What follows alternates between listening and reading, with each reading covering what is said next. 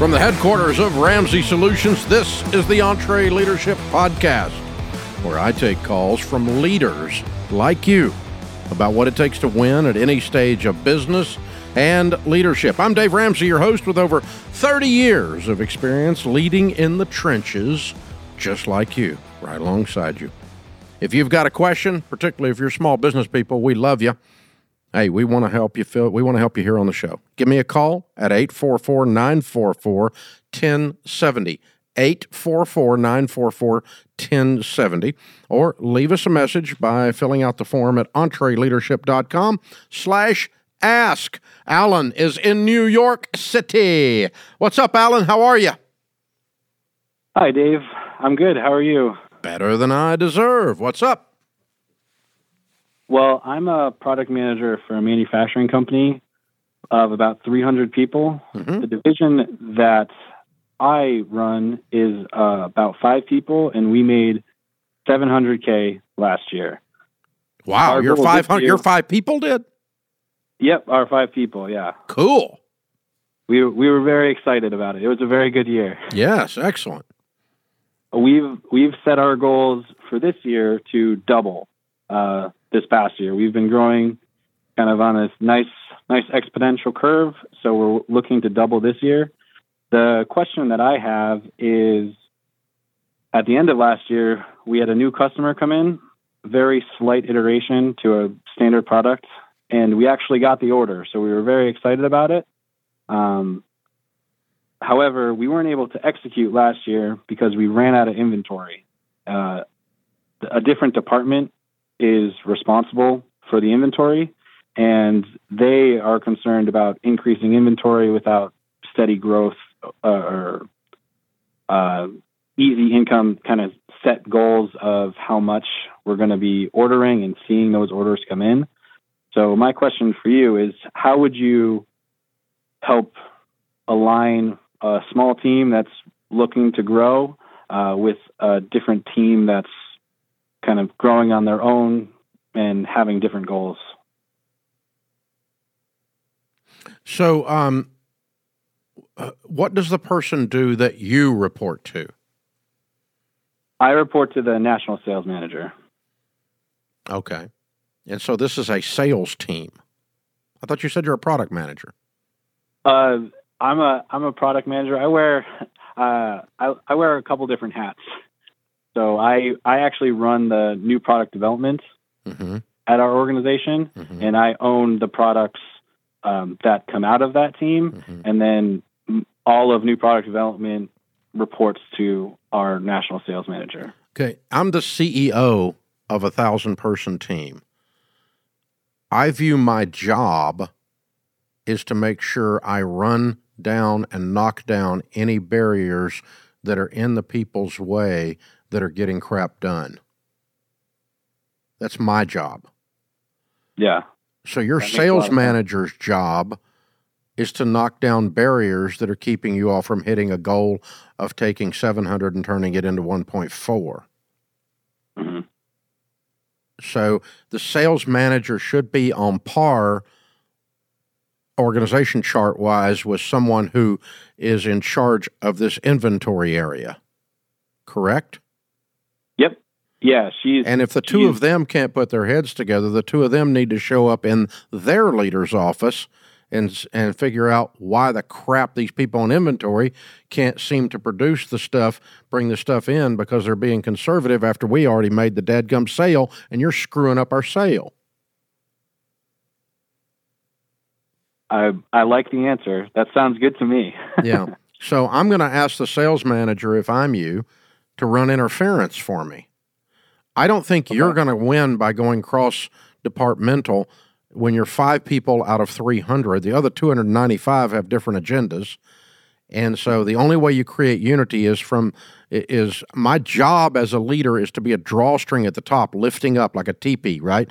I'm pulling the whole thing from the top up, and that creates unity. And sometimes what I have to do is knock down silos between the different departments and say, yeah, I get that this is your concern, but I'm going to remove you of the obligation to not over order in this case. because in this case, you need to overorder because we've got a trend line here. And apparently you're not seeing that, so I'm going to help you, and I'm going to take the responsibility for you that allows you to go ahead and make this order. I'm talking to the inventory guy now if I'm his leader. Mm-hmm. Because he's holding it. He's basically what you're describing is someone that's trying to protect their job, not do what's good for the business. Okay. That's called a bureaucrat. Got it. I mean, am I wrong? Am I missing something? I don't think so. I know me and my sales manager are in lockstep. We are looking to grow and keep growing. We're really excited about. So if you say to your sales manager, the thing that's going to keep us from growing is Duber over here in inventory won't order the stuff, can you go run interference and fix that? What does he say? She's tried. I think that's the one thing that I'm most interested in is basically having the. She has tried. Yeah, my sales manager is a woman. Okay. I didn't mean that. I mean that. I got that. What I'm saying is, if she what does she has tried mean? She tried to go talk to the Duber, or she went to her boss and said, "Hey, I got a problem." We've had a couple of different conversations with the CEO because she reports to the CEO, and she's talked to him about the issues that we've. And he won't do anything about it. And he runs the place. We haven't. Yeah, we haven't had much success thus far. Okay. Then I'm going to ask him, how is it you want me to double sales if you won't help me get the inventory? Okay. If you don't want me to double sales, just tell me. Yeah, we definitely want to double sales. Well, that's what you need to ask the CEO, because he's kind of telling you that. Dr. John Deloney says behavior is a language. When he won't go get the orders in, because I got to tell you, man, if we run out of Dr. John Deloney's books, or we run out of Ken Coleman's books, and we have a bunch of orders stacking up around here, and someone says, well, we didn't want to overorder, then I'm going to say, I give you permission to overorder, because we can't sell crap that we don't have. Yeah. I mean, we have a trend line here. I don't want you to overorder initially, but when we're selling out at record pace, then get the dadgum rush order in here and let's make the money and help the people. That's what we're doing. So somebody's not understanding that this person in inventory is going to keep these sales from happening. And we need to make that message really clear. And it's okay if you don't want me to make the sales, but you really don't want me to make them and us not be able to fill the order. That's the huge concern for me. Yeah. Well, no, you need to tell your sales manager and the CEO that. Do you have an audience with the CEO? Yes. Okay. Yep. We're a very flat organization. Good. I talk to him pretty regularly. Well, I think you and the sales manager sit down and go, hey, I've been thinking about this, and I'm not understanding why, so I must be missing something. What am I missing? Mm-hmm. Because if Inventory Boy doesn't order the stuff, we can't make the sale. And somehow we still haven't got that part aligned. If you don't want me to make these sales because you're more concerned about over ordering on inventory than you are the sales, then tell me and I won't make them. This is the conversation, because there may be something you don't know in this equation that person knows, and they go, yeah, really, because of this, and this, we'd rather not make that right now. It's not worth the risk. The juice ain't worth the squeeze, kind of thing. The CEO may know something you don't know, and they'll tell you if the organization is truly flat.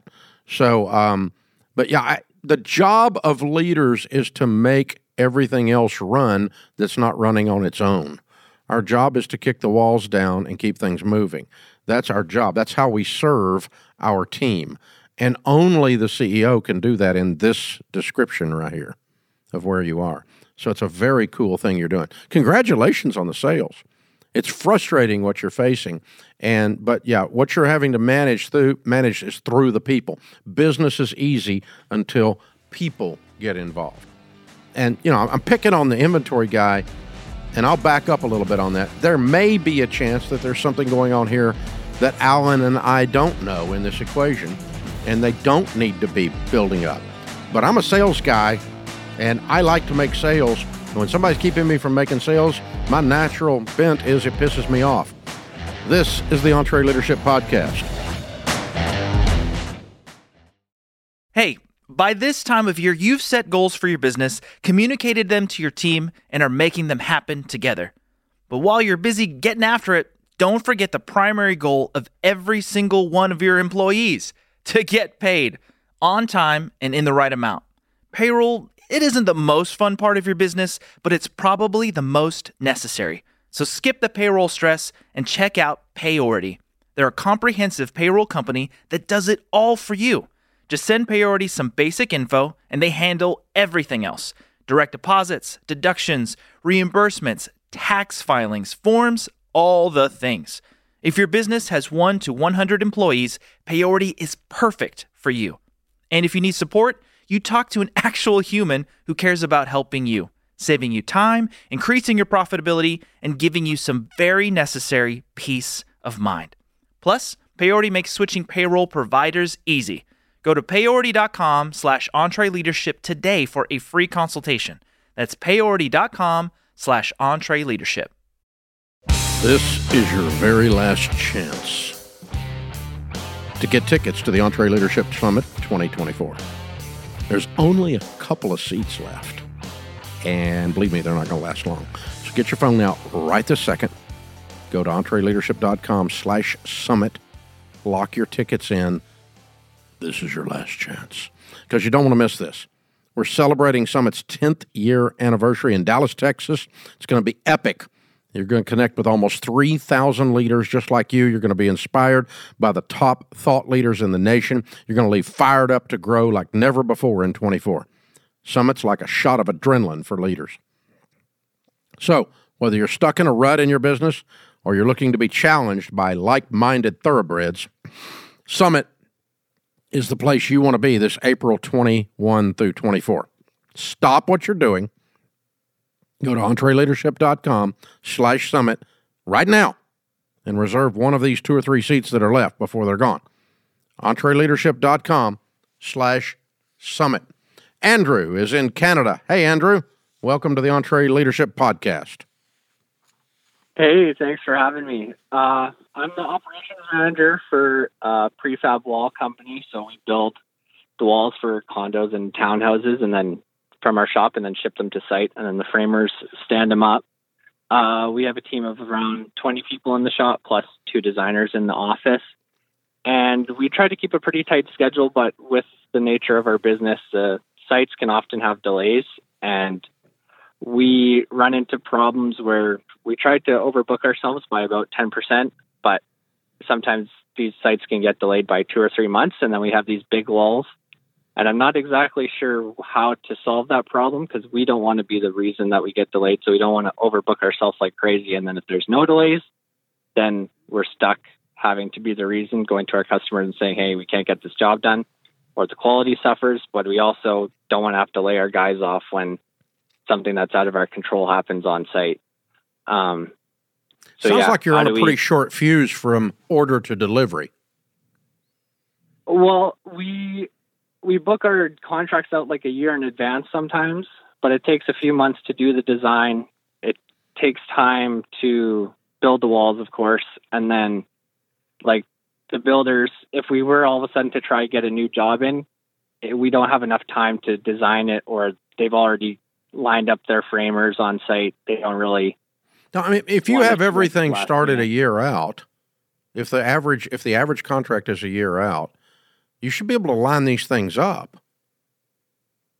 Yeah, so we have it like, we think that we have it lined up 6 months in advance. We're checking in with the customer 3 months in advance. And then all of a sudden they're putting the concrete slab in or whatever. And then, now we got a month delay. And so why can't you build them? You have to deliver them as soon as you build them? You don't have a storage? No.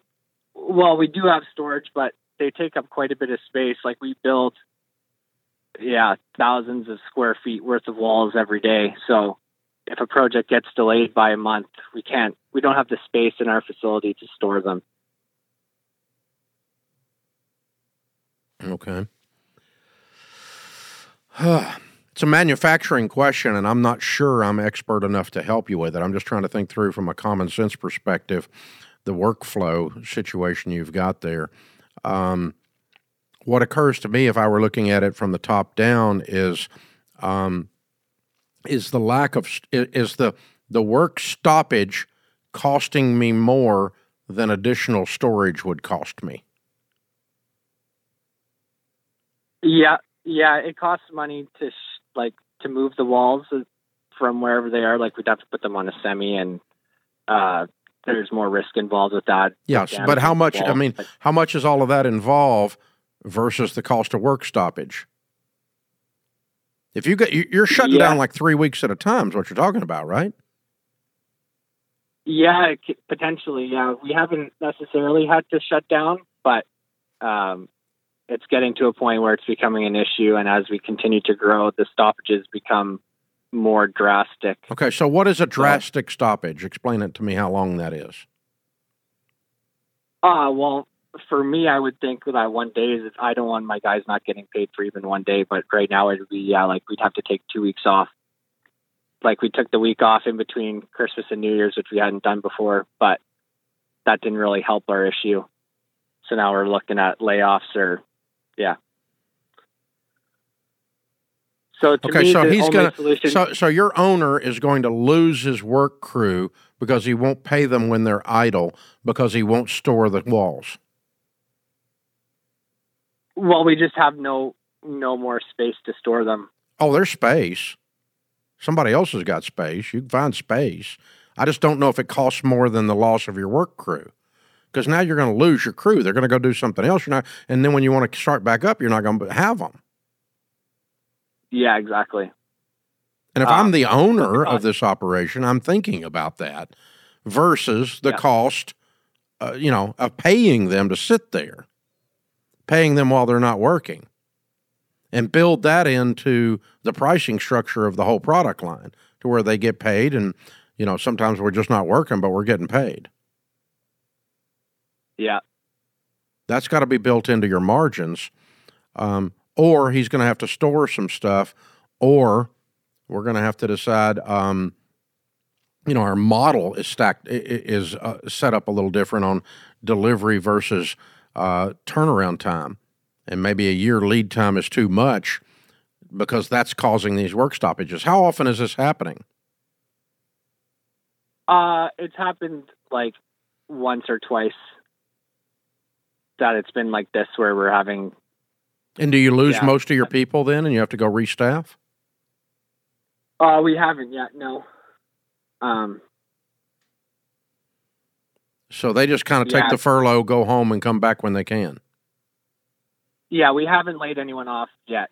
Like, that hasn't happened. So we've been sending them to site sometimes, but that involves a lot more work for them, like a lot more driving. They could be driving up to an hour as opposed to just coming to the shop. But they didn't lose their job, and they kept getting paid. Yeah. Okay, that's a valid option because it doesn't happen that often. But at least they're not getting laid off. That's different than a while ago. You said for 2 weeks they don't get paid. So which is it? Yeah.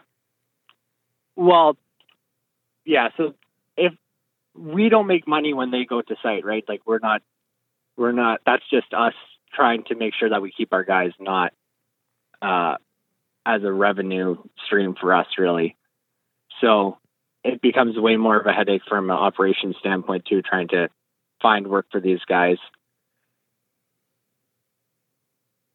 And to me, it seems like we should just overbook ourselves and then figure it out. If there are no delays, then to try to keep it as tight as we have been keeping it. Well, what do you tell the guy when you delay? When one guy delays and you're overbooked and you can't make your delivery? Yeah, exactly. If I'm building that house, I'm pissed. Yeah, exactly. So your overbook plan pissed me off just then. If I'm building the house, yeah, I don't know. Number one, you need to decide how you guys need to look as a leadership team, how often this is occurring, and is it a legitimate problem or is it just a headache 3 weeks a year? If it's a headache 3 weeks a year, it's part of the cost of doing business because overbooking is going to create lost customers, and that's different than a headache 3 weeks a year. If it's a headache 4 months a year, and you're having to redistribute your guys out of, 4 months out of 12, you got 8 actual good months and then 4 that suck, then you've got a business model, manufacturing model problem. But if you got something 2 or 3 weeks here or there, you don't have a problem. You've just got somebody covering the adjustments, and I think they've already found your solution. You just don't like it. But overbooking and causing delays in delivery because you overbooked, that's going to piss off customers and lose them permanently. Because if I'm on the other end of that, I'm not going to do business with you. You don't deliver when we agreed you were going to deliver because you didn't have your manufacturing model set up right. So I'm not sure I know enough about what we're talking about to actually, I'm just trying to think through it with you, Andrew. But I think if I'm in your shoes, what I would do is to try to quantify this problem. Is it a big emotional deal, but the actual number of days is not that many? Or is it an actual number of days that's a big deal? If it's the second one, then I'm going to sit down with leadership and go, guys, we need to rethink this. I'm willing to help. How can I help us rethink this? Because this is, we're shutting down 3 months out of 12 here, or 4 months out of 12 on average out here. And it's really starting to cost this company a lot of money. And we need to rethink how we're doing our scheduling or something then. But if it's 3 or 4 weeks here or there throughout the year, whoopee, deal with it. That's what I would do if I were in your shoes. But you look at it and figure it out, and we can go from there. My part of my problem is, Andrew, is I've never run a manufacturing operation, so the actual workflow stuff there, I'm not qualified to help you with. I'm just thinking through it as an entrepreneur with you. This is the EntreLeadership Podcast. Here's a math refresher. There are only 24 hours in a day, so you and your team need to streamline time-consuming tasks to focus on the activities that make money. Smart businesses are realizing that to reduce headaches as they scale, they need NetSuite by Oracle. NetSuite is the #1 cloud financial system, bringing accounting, financial management, inventory, and HR into one platform. With NetSuite, you can reduce IT costs because it's cloud-based. You can cut the cost of maintaining multiple systems because you've got one source of truth. It's a big deal. And you improve efficiency by bringing all your major business processes into one platform, saving time and cutting manual tasks and errors. So join the more than 37,000 smart companies like Ramsey Solutions that have done the math and are boosting their efficiency with NetSuite. And right now, you can download NetSuite's popular KPI checklist designed to drive the right behaviors for your business. Absolutely free at netsuite.com/Ramsey. That's netsuite.com/Ramsey to get your own KPI checklist. This is the EntreLeadership Podcast. 54% of the gross domestic product. That is the total output of goods and services in America today. 54% is done by small business people with 500 or less team members. If you work for one of those organizations or you own or run one of those organizations, you're a freaking hero. You are the backbone of the American economy. Washington pisses on you with their tax code every day. I'm one of you. I know. I just did my taxes. Pissed me off again. We're for small business. No, you're not. You're a bunch of doofuses. Corporate America struts around like they're doing something while they mistreat their team members. Small business treats their team members like family and loves them, takes care of them. This is what drives this country. And so you people that are doing this, you're heroes, and I love you. You're on my team. If you want to talk on this show, we'd love to have you. The phone number is 844-944-1070 with your question. I love business questions. I love leadership questions. I love problems to solve. That's what entrepreneurs do. We get up every morning and chew and spit that stuff out. It's how we live. Also, you can leave your question at entreleadership.com/ask. We'd love to do that as well. By the way, guys, the show, this podcast ratings have gone way up. Thank you in the last 12 months. And the reason is you are sharing the show with others. You're sending links out. You're clicking subscribe. You're leaving 5-star reviews. Thank you, thank you, thank you. We appreciate the number of you that are there, and a whole bunch more of you are brand new to us. We know that based on the rankings and so forth that we're getting, so thank you for doing that. Leave a 5-star review, share the show, subscribe to the show, whatever it is you do on the particular platform you're consuming it. Thanks. Our question of the day is brought to you by EntreLeadership Summit 2024, where they have just a handful of tickets left, and you're not coming if you don't get on the phone right now. Jonathan from Georgia says, what are your thoughts on the cash discount program that's being presented to us, business owners? Will my customers think if they have to pay more with their card than with cash? My business does about $100,000 each month, and this cash discount program will save me about $2,000 a month in credit card fees. Well, I don't know what the cash discount program being presented to a business owner is, but any company that accepts credit cards or debit cards pays 2 to 3% transaction on that. So per 100,000, it's a couple grand a month, what you're saying exactly. $2,000 or $3,000 a month to process those fees. If you have someone pay cash instead to give a discount that is equal to that amount, would be great. It's a 2% discount. It shouldn't be that big a deal. But oftentimes, Sharon and I just got back from a trip overseas, and we were dealing with a purchase, from a vendor there in an overseas setting, which is a completely different mindset when you're negotiating for buying something while you're on a trip, right? And the guy's like, okay, is this price cash? Is this cash price with a card? And I went, well, it's cash, and I expect to get the discount. He goes, well, I can do that. So, some customers like that. In some cases, there are some Visa regulations and MasterCard regulations that don't allow you to have two prices, a cash price and a card price. But a lot of people do it anyway. So you need to make sure your card processor, you're not violating anything with that. But if your business does $100,000 a month and you can get someone to pay cash for all of that instead of running it on a card, then yes, that does save you $2,000, and there's certainly nothing morally wrong with it as long as you're not violating the payment terms of the payment processor that you're processing your cards through. So it's certainly not the end of the world, but I don't know what cash program is being presented nationwide to business owners. There's not a singular cash program. It's just always been that if you pay cash instead of use a card, it costs the business owner less, and sometimes they will pass that on to you, that savings on to you. That's all it is. It's a very simple concept, and that's really how you do it. So, yeah, I would offer it as long as you're not violating some kind of an agreement you've signed with your payment processor. Pretty simple stuff. Thanks for emailing us in, Jonathan. You just leave it at EntreLeadership.com/ask. Just leave your question there, and we'll turn it into a question instead of having you be a caller. That'll work. Let's do that.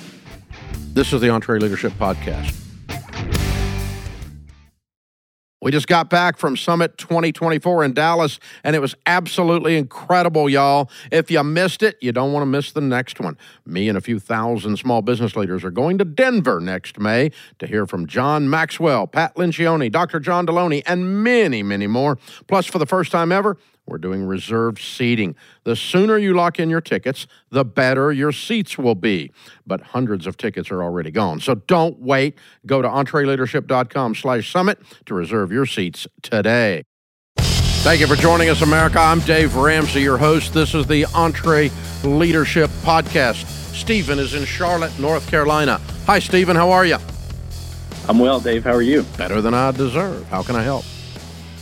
Well, I'm the general manager for a live event production company. We hit about $1.2 million in revenue last year. Awesome. With 2 full-time employees, including myself. Wow. I believe our business model is solid, and we've worked to build a reputation that's contributed to much of the growth that we've experienced to date. However, we're struggling with some growing pains, and it seems like we're at sort of this pivotal moment where what we do next can make or break us. And I'm a little fearful that the owner of our business may be comfortable with the status quo, possibly afraid to make the necessary changes to prepare for that next phase of growth. And so Why? my question is sort of two-part. Why would you think he's not wanting to grow? Well, anytime it comes to big decisions that need to be made, there's kind of a delay in decision making. He's not really involved in the day-to-day operations of the business, and so when it comes to equipment investment or just big decisions that have to be made inside the business, there's just a delay, and I'm just fearful that it's going to limit us. We've kind of hit this lid of the next phase of growth. Why is the decision delayed? I'm sorry? Why is he delaying in the decision?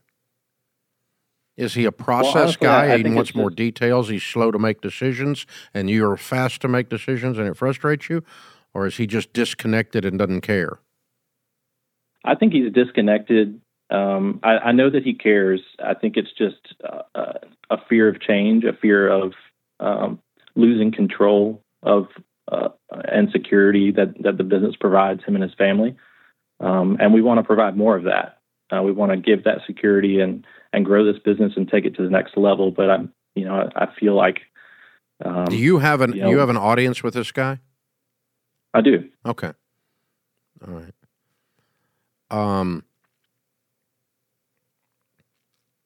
Okay, so the first thing is I would have you ever taken the DISC model personality test? It's been a long time, but I probably need to take it again. No, it's not. You can't flunk it. It's okay. But I am suspecting. Okay, there's the D and the I. The I is a party looking for a place to happen, a people person. The D is very task oriented. The C is very detail oriented. The S is very people and loyalty and conflict avoidance oriented. I think your owner is a C or an S. They are slow to make decisions. I think you are a D and you're fast to make decisions. I'm a D. That's why I'm guessing that. None of these are right or wrong, but we just recognize the C needs to make decisions slowly because they have to have all the details, all their ducks in a row, and they are painfully process-oriented. For people like you and I, if you're a D, the C person is more of the accountant, the engineer, kinda, and they have to have every freaking detail. And you and I are like, hey, we got the thing figured out. Let's just go get it done, And the S is slow to make decisions because they're conflict averse and they want to make sure all the people are happy. I don't think that's your guy because you don't have enough people to worry about being happy.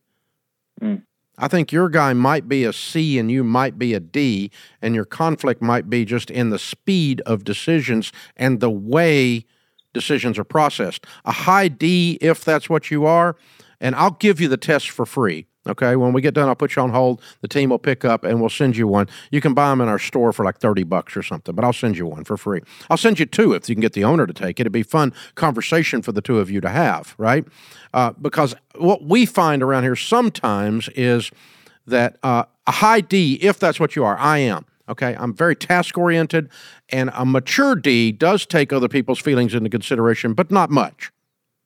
An immature D never does. We just steamroll over everybody, okay? You're a mature person, I can tell by talking to you, so you are concerned about, relationships and, the future of things and that kind of thing, and you're trying to kind of understand this and analyze it. But anyway, if you're that, we can make a decision in 30 seconds, and if it's wrong, we'll make another one. Mm-hmm. And we're to a high C, we can seem very impulsive.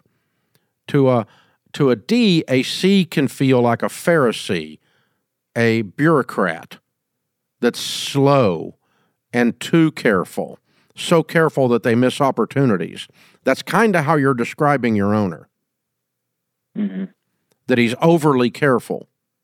Because I don't think he's unmotivated to win or unmotivated to grow. Anyway, what I'm trying to say is there may be some simple communication between the two of you that could solve a lot of this. Now, I'll give you that. The other thing I'll tell you, my friend Seth Godin, who's probably one of the best marketing minds on the planet, wrote a book called Lynchpin. and it talks about managing up the organization's chart. You are a linchpin in your organization. You run this thing. The thing revolves around you. The success is because of you. You're a linchpin for your owner, but you have to manage up, which is why you're calling me, to get this growth that you see opportunity out there to get. And so I'd read that little book. It's not very long, but it's one of Seth's best writings. He says it's his favorite book. So it's excellent. Linchpin by Seth Godin, Godin. Now, having said all of that, then let's try to role play this just a little bit. I would go in asking questions and say, all right, boss, I got these 3 things I see that'll make us money. You are slow to move on this type of thing. I want to serve you and honor you. You're the owner. Tell me if there is real growth potential here, why you are slow to move. What am I missing? And ask questions like that, leading questions to pull him in. And he may be going, you know what? I'm just sitting on my thumbs. You're right. We need to do it. Or he may go, look, before you were here, one time we ran up a bunch of equipment expenses, and then the Fauci pandemic hit, and nobody did a live event, and we were sitting on our thumbs and screwed, and I don't ever want to be back there again. All I've got's a wound from that, and I remember that. And whatever. He may have a story. Because sometimes I'm holding people back around here because of my experience tells me something they'd never even seen before. And that's wisdom.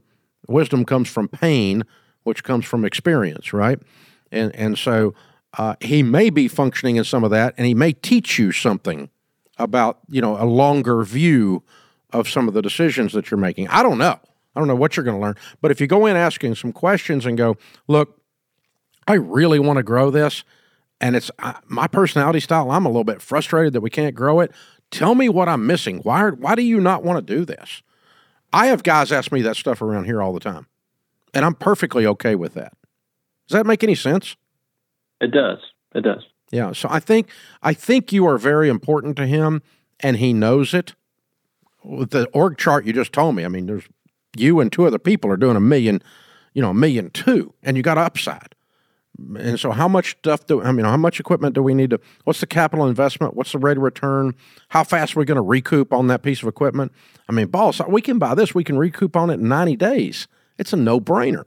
But if you're asking him to do something that recoups in 3 years, well, all you got to do is look back 3 years and remember not why that might not be so fun, And so those are the kinds of things to think through. So very cool. Very cool. I got to tell you, Stephen, I think you're a stud. I think what you're doing there is pretty amazing. You're pulling off a large amount of revenue with just a handful of people. And so I think this guy has a deep respect for you. If you'll just ask questions, understand where he's coming from with a personality style, and look at it through the lens of a linchpin, how to manage up, I think you're going to get what you want, and you're probably going to get some lessons on why you didn't get what you want, and he was right. You may get some of those too, and all of that's good. All of that's a good formula. So very, very well done. Good stuff, folks. Hey, remember, better a wary warrior than a quivering critic. This world needs more high-quality leaders. So take courage and lead. I'm Dave Ramsey, your host. Thanks for listening to the EntreLeadership Podcast.